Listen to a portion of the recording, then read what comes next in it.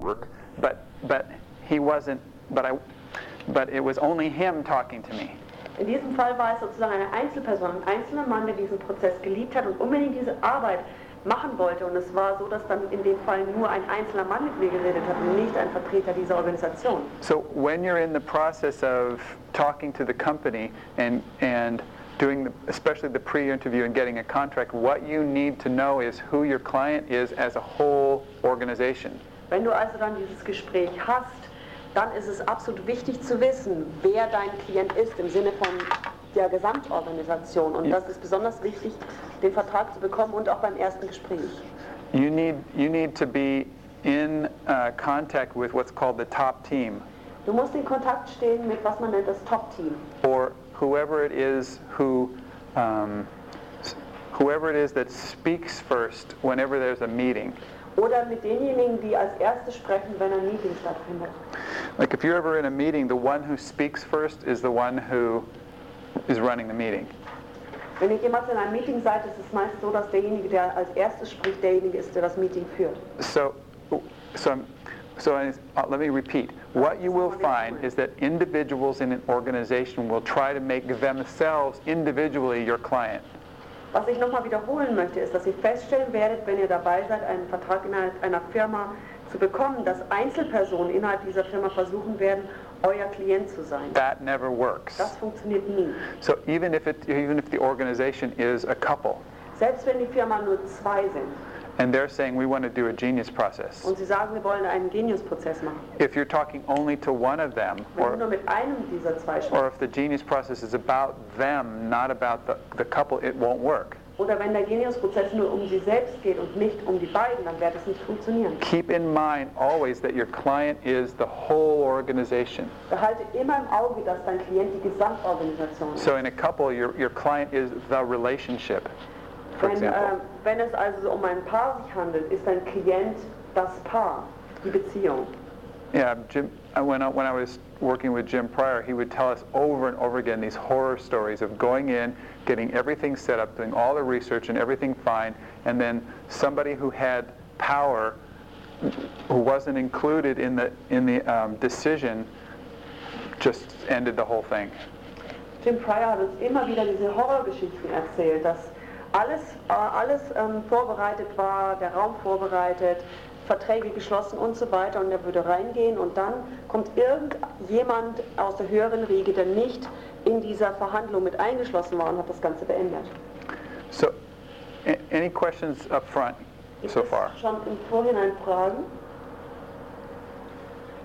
Ist denn der Genius-Prozess nur für die Spitze der Organisation wichtig?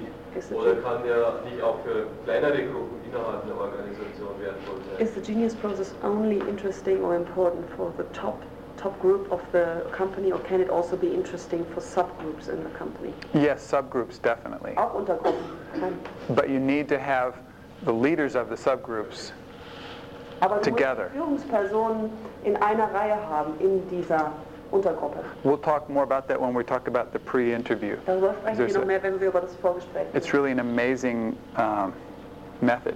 Das ist eine erstaunliche Methode hier. To do that. Das zu machen. Great, but definitely subgroups, teams, auch projects even. Teams oder Projektgruppen, all das. Good. Anything else? Yeah, Katrin? Kann ich den Genius-Prozess auch machen, wenn ich als Beratungsfirma den Kunden zu einem bestimmten Resultat führen muss? Can I also make the Genius process if I, as a consultant or consultant company, have to lead the client to a certain result? Also im Sinn nicht, dass, in the sense, dass der Inhalt des Ziels vordefiniert ist, aber it's not so much that the actual content of the aim is defined, but that where it needs to go is defined. Yeah, that's one really great benefit of this process, is that it takes a scattered group of arguing, opinionated, powerful, separate people and brings them together.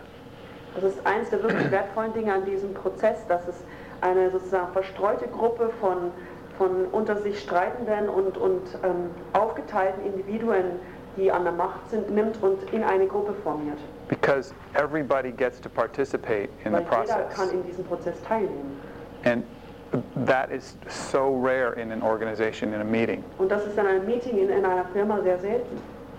One of the magic things about the Genius process is its ability to include diversity. Eines der magischen Dinge im Genius-Prozess ist es die Fähigkeit oder die Möglichkeit, innerhalb dieses Prozesses Vielfalt zu integrieren.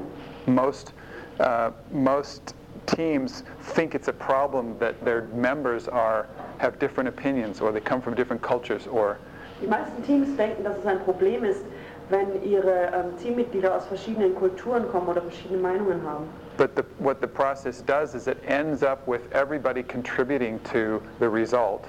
Aber der Prozess endet meist damit, dass jede Einzelperson zum Resultat beiträgt.